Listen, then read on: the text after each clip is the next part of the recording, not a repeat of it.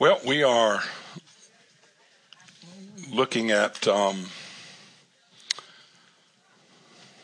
wait till the people in the back decide to quit talking so I won't be distracted.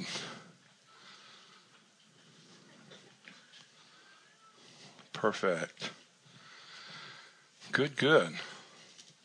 Don Hardister told me I missed someone else who was here for the first time. Where are you? There you are. Okay, great. Glad you came. How many of you here for the last time? We began months ago in the book of Genesis and really sort of went from mountain peak to mountain peak. And our goal was to land last weekend and this weekend on the story of David. The Bible tells us that David is both the root and that Jesus rather is the root and the offspring of David. And I think there are a lot of verses in the Bible. If you don't look at real closely, you really don't get the significance of them. What that's saying is that Jesus was David's root, and Jesus was David's offspring. And one of the things I think we really should realize about David is how remarkably transcendent he was. And I'll give you reasons for that in a minute. But there have been people down through the history of the Bible that Well, let me read this here. Let me see if I can find this. I thought about this earlier. It's a great prophecy about Joseph. And it says, let me see. Joseph is a fruitful bough by a well. His branches run over the wall. Say that one phrase. His branches run over the wall.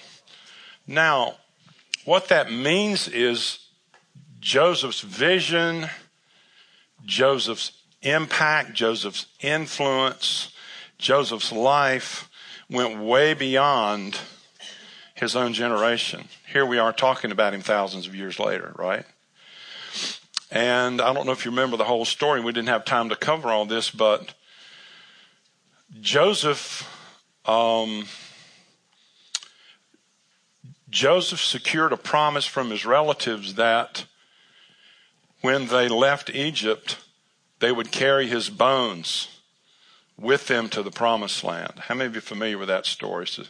So, here's a weird picture. There's a Moses carrying one suitcase for 40 years through the wilderness that had Joseph's bones in them. And Joseph wanted to be buried in the promised land. And it was hundreds of years later that happened. Well, some people believe that, the portion in the book of Matthew, I'm skipping all over, but I'm sure enjoying it. I hope you are too.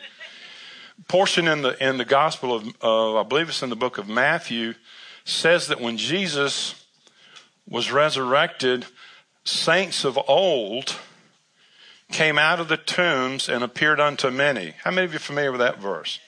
That is bizarro. Who could that have been? Well, maybe that's why Joseph wanted his bones buried years and years and years and centuries later, because there's some transcendent people in the scripture. They live, at least in part, connected to something greater than the common knowledge and understanding of their own generation. And David is one of those people. As I was thinking through it, David exceeded the limitations of his day.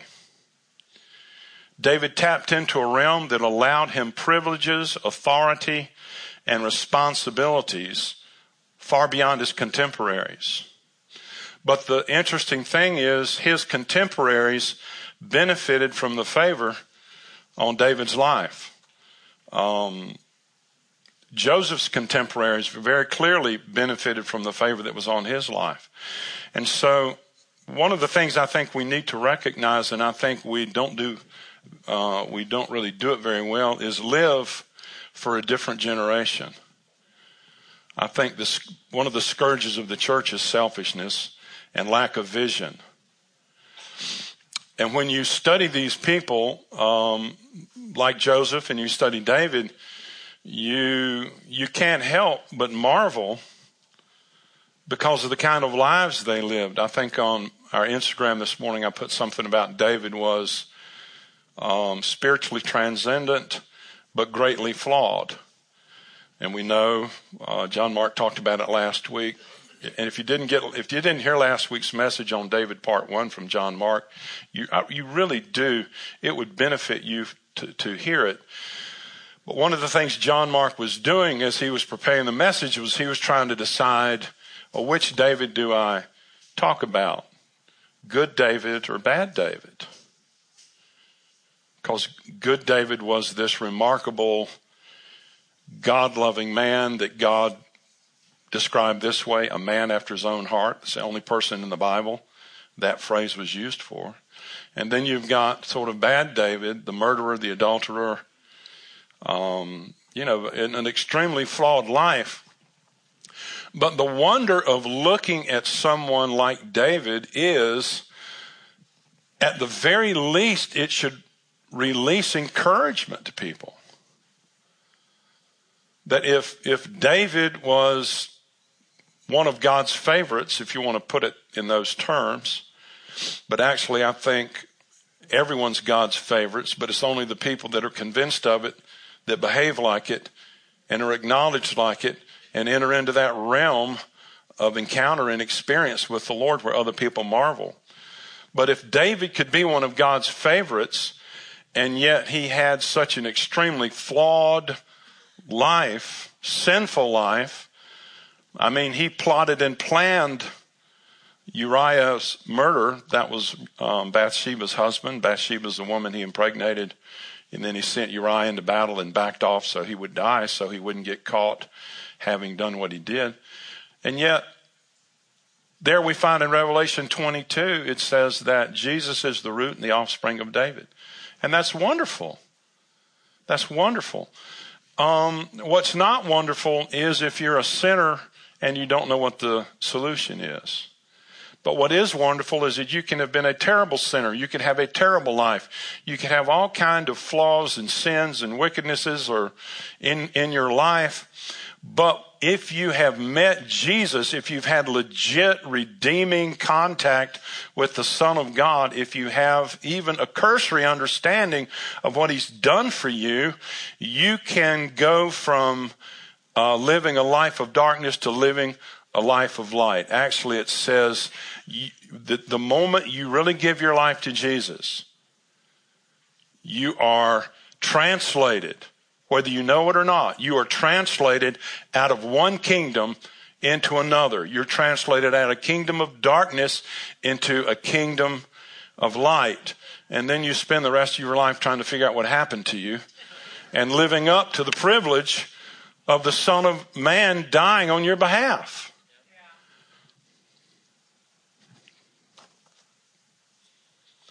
But David was spiritually transcendent. He was such a remarkable man. And I've got like 20 different episodes. Too many stories about David to cover in any detail whatsoever.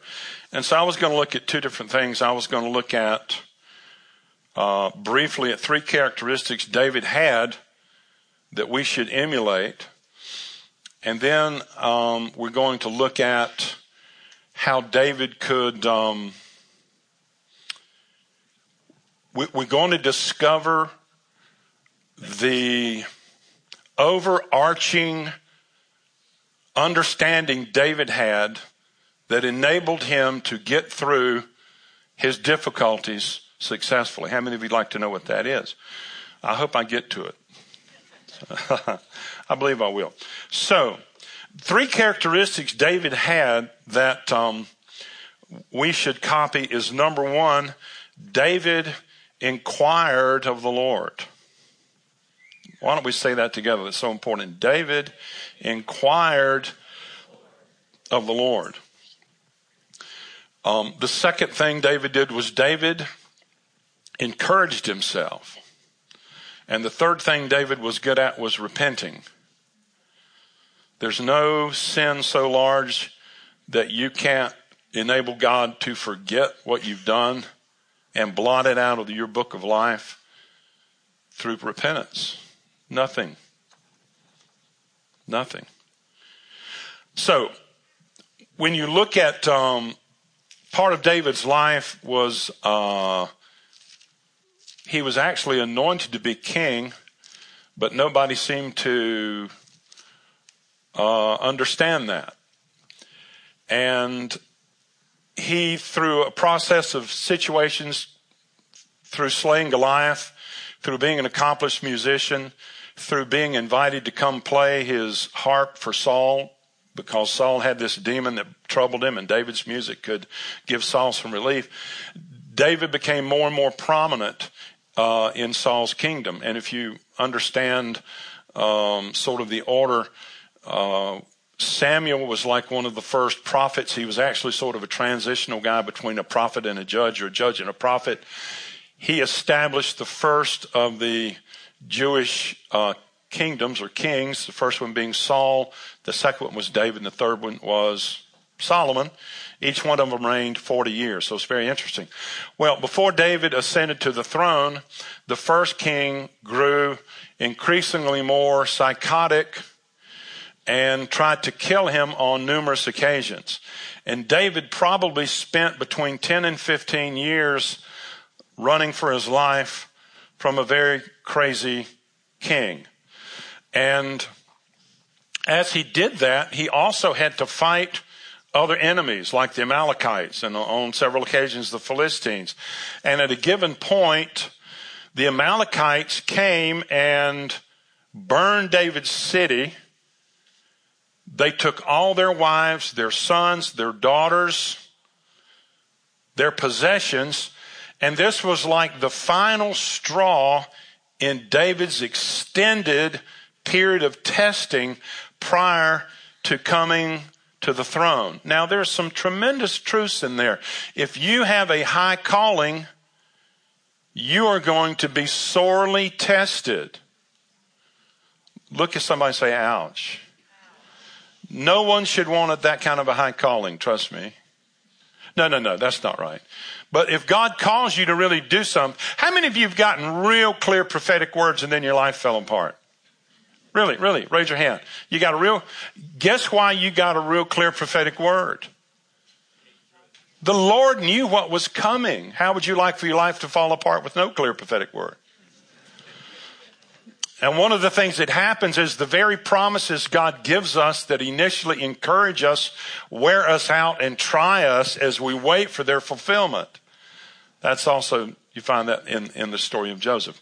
So what happens is at the end of this long, maybe decade plus season in David's life of testing before he comes to the throne, these people come in and take everything he has, take all their families, and here's what we read. Then David and the people who were with him lifted up their voices and wept until they had no more power to weep. Now David was greatly distressed, for the people spoke of stoning him, because the soul of all the people was grieved, every man for his sons and his daughters. But David did something we should all listen to. David strengthened himself in the Lord. And then David inquired of the Lord. And I think that's so important. And this whole thing about David inquiring of the Lord, in some of my notes I saw just in a short period of time where he did it like 8 or 9 times. And the interesting thing was when David asked the Lord questions, God answered them. So that's so important. Now this idea of encouraging yourself in the Lord. How many of you are familiar with Psalm 103? How many of you can start quoting it? It starts with bless thee, Lord, oh, who? Oh me, my soul. Me, bless the Lord. That's another way to translate Psalm 103 verse 1. Bless the Lord, O my soul. We just have all these flowery, absolutely useless concepts of language sometimes, and we go, oh, bless the Lord, oh my soul. Hallelujah. And no. David was telling himself to snap to attention and believe his beliefs. It wasn't actually what David was doing was singing this. If you really want to memorize something, put it to song and sing it. This is one of the Psalms of David. David would say, bless the Lord, O my soul, and all that is within me, bless his holy name. Bless the Lord, O my soul, and forget not all of his benefits. What are they? Who forgives all your iniquities, who heals all your diseases, who redeems your life from destruction, who crowns you with loving kindness and tender mercies. And it goes on and on. And so one of the keys in David's life was that he did not depend on other people's encouragement. He took that as his own personal responsibility. Who said that? Thank you so much. She said, good word. And I was talking to her about it. David encouraged himself. Well, nobody will encourage me. Well, there's somebody you've forgotten about that's real close, real nearby. It's you. How do you do it? You remember God's promises and you quote them as though you fake it. You quote them as though he didn't lie. That's sarcasm, cynicism. I was thinking about this in the night. Draw near to God and he will draw near to you. I think that's 1 Peter chapter 4. Say that with me. Draw near to God and he will draw near to you. I got to thinking about a play on words. Draw. Really that means approach God and he will approach you. But the word there, draw near, I thought about, if you were going to draw God, would you draw him near or would you draw him far away? Well, your job is to draw him near. Way near. And that's the promise. Draw near to God, God will draw near to you. Choose to approach God as though he cares about you. And he will approach you. He will reciprocate. That's aspects of a relationship. But David encouraged himself in the Lord. And David repented. I think it's in Psalm 51. I'm not going to go into that in any detail. But David took personal responsibility for having committed adultery with Bathsheba. And the most amazing thing happened. When you take personal responsibility and when you repent, God has the power to redeem whatever it was you were doing or what you were in to at least this degree.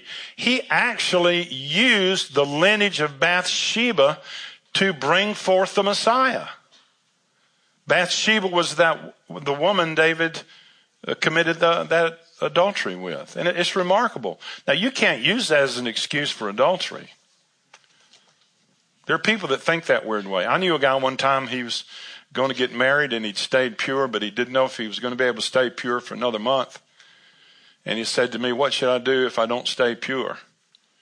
And I said, well, how long have you not had sex out of marriage? He said, probably 4 years. I said, okay, think about it. You got, 4 weeks? I said, why are you even asking me that? It really makes me really nervous. It's like you're planning on doing it. You want to make sure you got an out card or something. It's like W.C. Fields was reading the Bible right before he died. And somebody said, what are you doing, W.C. Fields? He was a profane comic. He said, looking for loopholes. Well, there's a huge loophole. It's called repentance. It's called to take responsibility for your sins. And God will redeem you. He will make you into something new. My goodness. Now, To understand David, I believe, to understand his primary foundational understanding that helped him supersede all his difficulties, we need to understand something about priesthood. And so I'm going to have to get to this in a little bit of a roundabout way, but by the time we get to it, I think you'll really understand why I've had to do it this way. Well, to be a priest in the Old Testament, or in David's time, you had to be born into the right family. You had to be born in the tribe of Levi, which was Aaron's family. The Levitical priesthood was the primary priesthood in Israel. Now, there was a problem in that if you improperly discharged your duties as a priest, or if you were not a priest and attempted to perform priestly duties that God hadn't authorized, you could come under very serious judgment. Is that making sense? You had to be born in the right family. If you weren't from the tribe of Levi, you couldn't be a priest. Didn't matter what your mom or your dad wanted, you couldn't be one. Wrong family. Now, two of Aaron's sons, Nadab and Abihu, say, how many want to name your next child Nadab? That'd be awesome. Maybe you'll have twins, Nadab and Abihu. That'd be awesome. No, but Nadab and Abihu were the sons of Aaron, original priest. They offered an unauthorized sacrifice, and because of it, they died. They were killed. That's pretty serious, isn't it?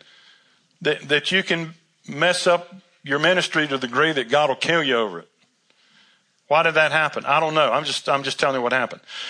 Now then we have another situation. We have a situation with Saul. Saul was about to go into battle, and he wanted Samuel to come sort of sanctify or bring a sacrifice before they went into battle, so that it would ensure that they had victory. And Samuel didn't come soon enough to suit Saul. So Saul offered a sacrifice before Samuel came. Saul was not an authorized priest. He was the king. And because of it, he lost his kingdom and jeopardized his destiny for one sacrifice he made because he didn't wait for the priest. That's pretty crazy. Now, probably the three greatest kings in the history of in Judah. You've got to understand there's a difference in Judah and Israel, but talk about that later. The three greatest kings of Judah were David, Josiah, and Uzziah. And Uzziah had a remarkable run as one of the kings. And one day he decided he was going to put on the priestly garments and offer incense in the temple. So he went into the temple to do that, and I think it said 60 priests withstood him because it was illegal. And Uzziah basically said, I'm the king, I can do anything I want. And he was immediately struck with leprosy and died of leper years later. So we have a pretty scary pattern here. Nadab and Abihu, an unauthorized sacrifice. It cost them their lives. Saul offered a sacrifice, not a priest. It cost him his kingdom. And Uzziah presumptuously offered incense, and he got a disease he couldn't be cured from and died. It's crazy, huh? Okay, now, then you run into David. What does David do? Well, if you remember the teaching we did on the tabernacle, one of the pieces of furniture in the inner court was the table of showbread. It was the bread of the presence, and the only people authorized to eat that bread were priests. Well, one day, David and his men are hungry, so David goes in and he takes the showbread and he eats it, and he gives it to his soldiers, and they eat it. What does God do? Nothing. if I'm Nadab and Abihu, I'm sort of lobbying for something here. I mean, if I'm Saul, I'm going, wait a minute. If I'm Uzziah, I'm thinking, wait a minute.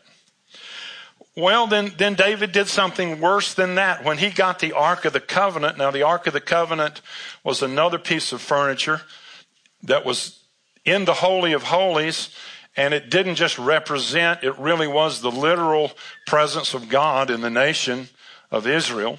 And through a process of difficulties over history, the Ark of the Covenant was lost in battle. David went back, got the Ark of the Covenant. David puts on the ephod and begins offering sacrifices as a Levitical priest. And he does it for a number of miles from one location all the way back to Jerusalem. Then he takes the Ark of the Covenant, which belonged in Moses' tabernacle on a mountain called Gibeon. He takes the Ark of the Covenant and puts it in his backyard in a tent he constructed.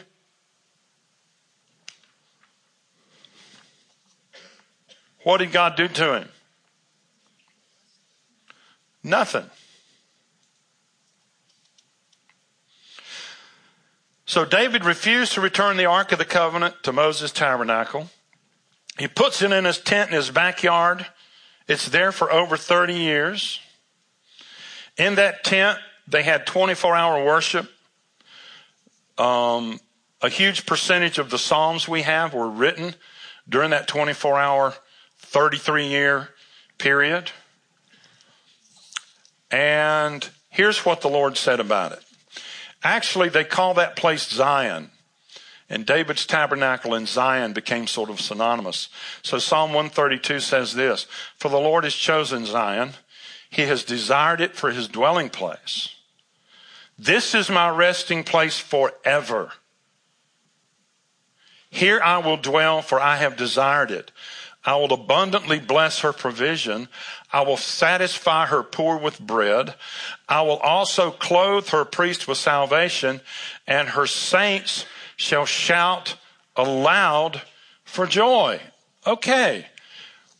How did David avoid the same kind of judgment of those other 4 people that I mentioned, when what he did was a much more profound violation of priesthood? How could he get away with that? Okay, to understand that, I think we need to look at how David grew up. So I'm taking you through a little bit of a trail here. David, here's what happened.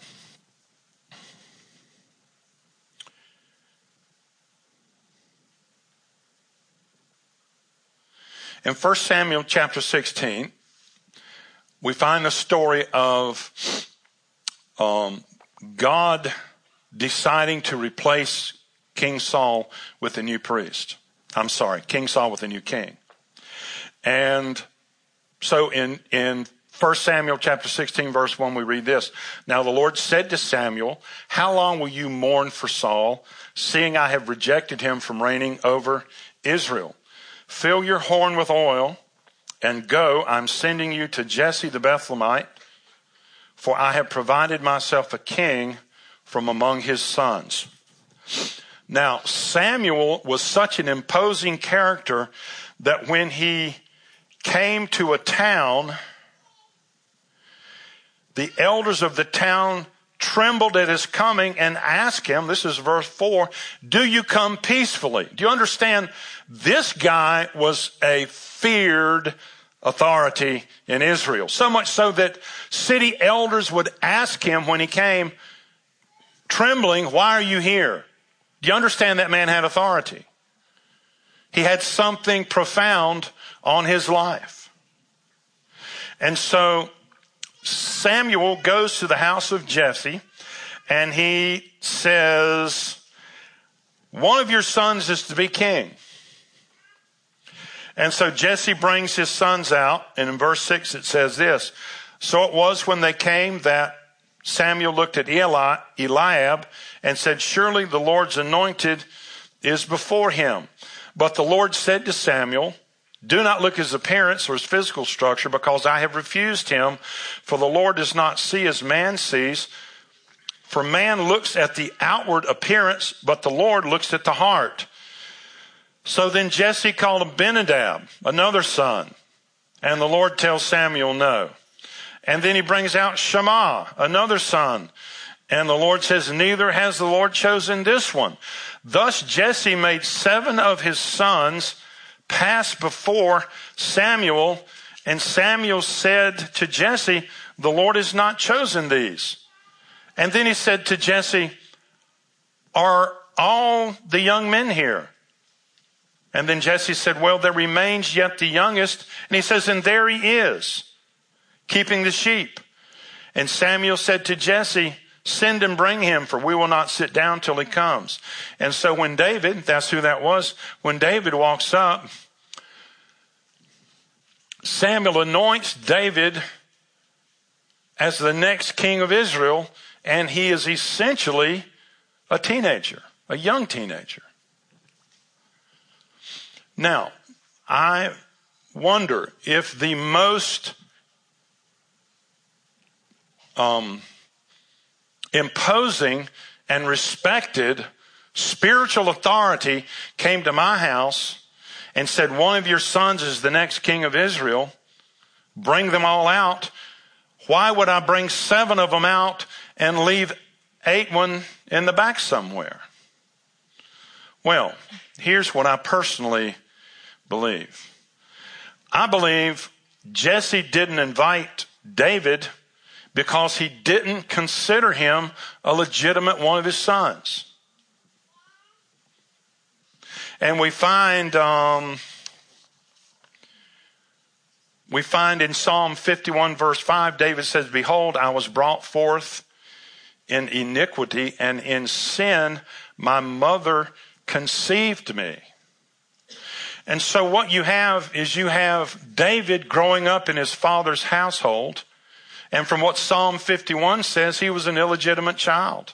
Apparently he was the son of Jesse's wife, but not Jesse's son. And so far as he was concerned, he was worthless. And let me ask you this. My wife was telling me the other day, how is it that David as a teenager was put into the position to have to fight lions and bears? Would you send your 14-year-old son to go fight a lion and a bear just to protect a couple of sheep? Well, you would if you didn't like him.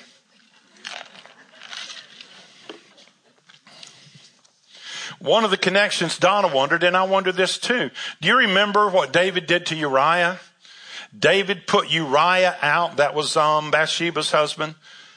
David put Uriah out and told the troops to leave him out there by himself so that he'll die. Well, it almost sounds like Jesse did the same thing with David as a young man. And so when David goes to the whole scene with Goliath, the minute he gets there, his brothers start berating him. He actually brings them food, and they're chewing him out. They're accusing him of all manner of evil. So you have got this young man, perhaps he's an illegitimate young man, and he's growing up among brothers and parents who don't like him. Actually, David wrote this in Psalm 27, when my mother and my father forsake me, then the Lord will take care of me. That was David's experience. That was how he grew up. It could be understandable. It's understandable to me how dysfunctional his life was.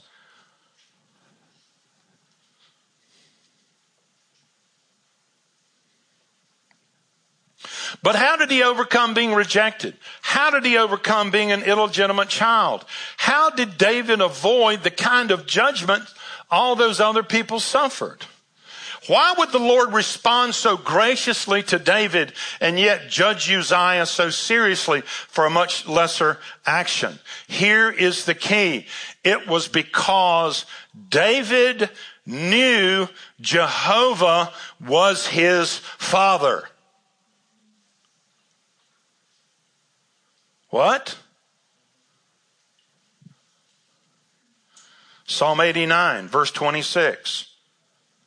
Verses 20 and 21 and verse 26. I have found my servant David. With my holy oil I have anointed him, with whom my hand shall be established. Also my arm shall strengthen him. And then verse 26. God said, he, David, shall cry to me, you are my Father, my God, and the rock of my salvation. And I've studied the Bible for close to 40 years. And to the best of my knowledge, no one up to this point called God Father.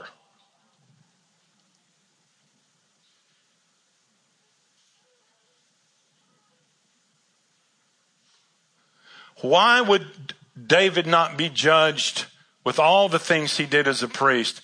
It was because he was in a higher order of a family that had a higher order of priesthood that superseded the law and the Levitical code.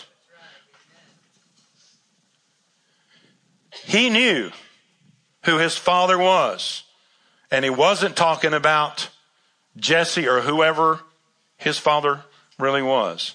That was the key to David's life. That is the key to every single life. When that life needs to come out of difficulty and conflict and confusion and identity issues into a place of stability and prosperity and becoming someone who is a conqueror instead of a victim.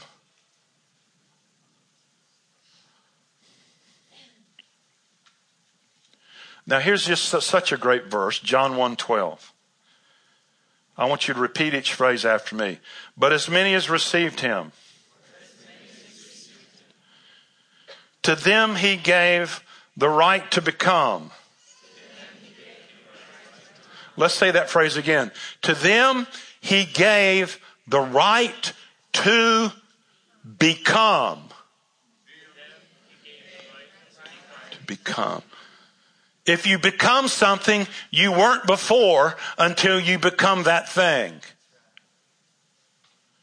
To them gave he the authority, the right, the privilege to become children of God. So if you've been born again, you're a child of God. We can say without blemish, you're a son of God. You're not the son of God. You're not the Redeemer son of God, but you're his offspring. David understood that years, generations. Matter of fact, you don't hear anybody really talk about God as Father until the book of Isaiah. And Isaiah begins to mention it. Isaiah actually says this, they shall be named priests of the Lord. Those who have come under the anointing and presence of the Holy Ghost. You can't name people priest. Well, you can if you understand there's a higher order. You can if you understand what God's original purpose was. To have sons and daughters, to have offspring, to have people who so identified with him and so knew his love and his care that they would be called into places of authority at levels normal generational people would never understand or see. That's who David was. That's who Jesus was. Oh my. Now, I want us to make some proclamations. I'm going to read them first, then we're going to come engage in them ourselves. Based on what I just read, how many of you have received him? Well, he's given you the authority to become children, sons of God, children of God. So here's the proclamation. You are a son of God. 1 Peter says you are a chosen generation. You are what?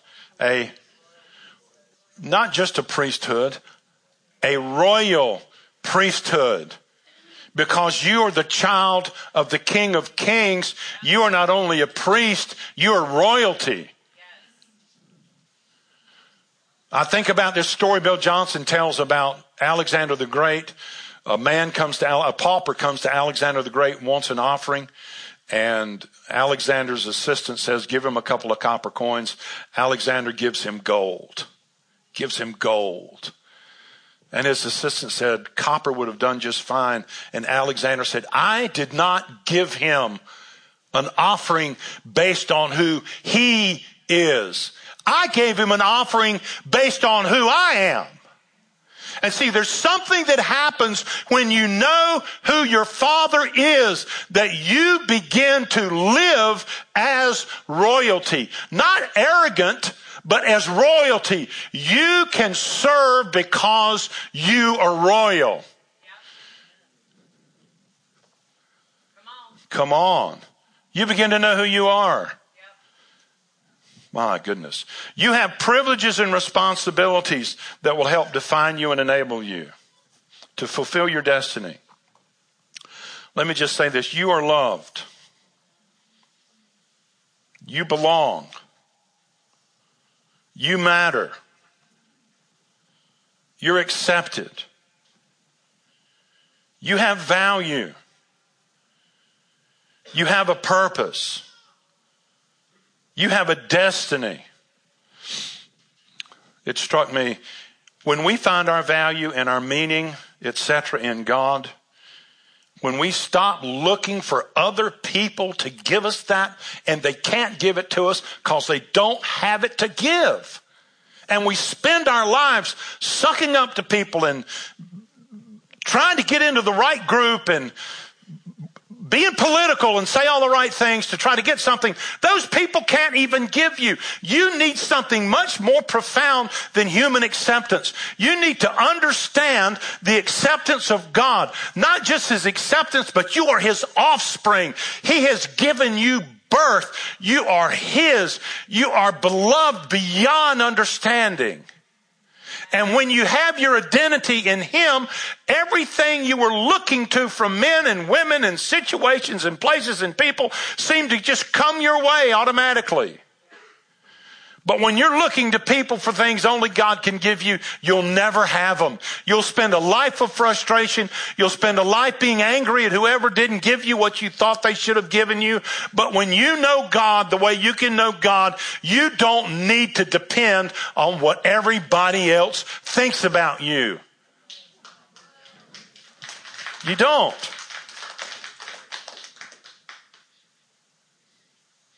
Because you're loved. You belong. You matter. You're accepted. You have value. You have a purpose. You have a destiny. Let's say I am loved. Are you? Let's say that again. I am loved. I belong. I matter. I'm accepted. I have value. I have a purpose. I have a destiny. When I started this church 8 years ago, the Lord told me it was going to be like David's 400. And David's 400 were 400 anxious, broke, embittered people.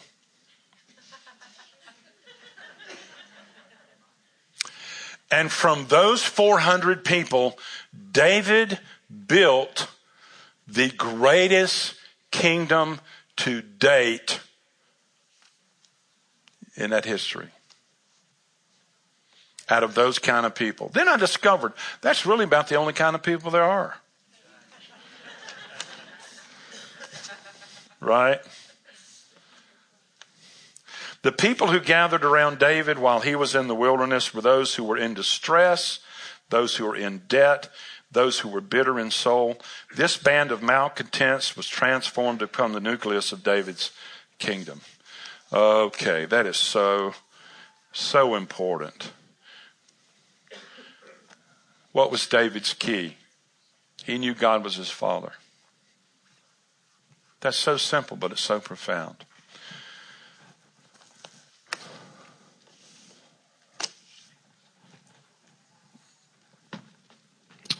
Amen. Praise the Lord. Hey, why don't we stand up together? I'd like to go ahead and invite the ministry folks up, prayer team. You guys can come up now.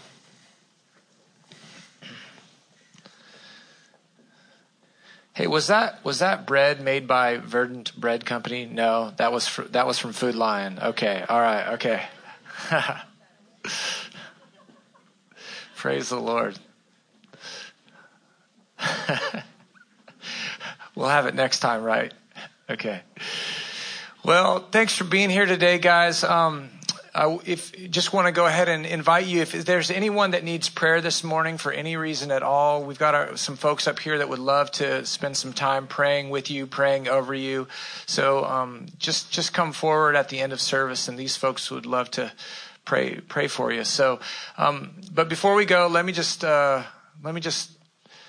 pray over you, and we'll do this together. Father God, thank you so much for the fine meal that you've served us this morning. We thank you for your presence.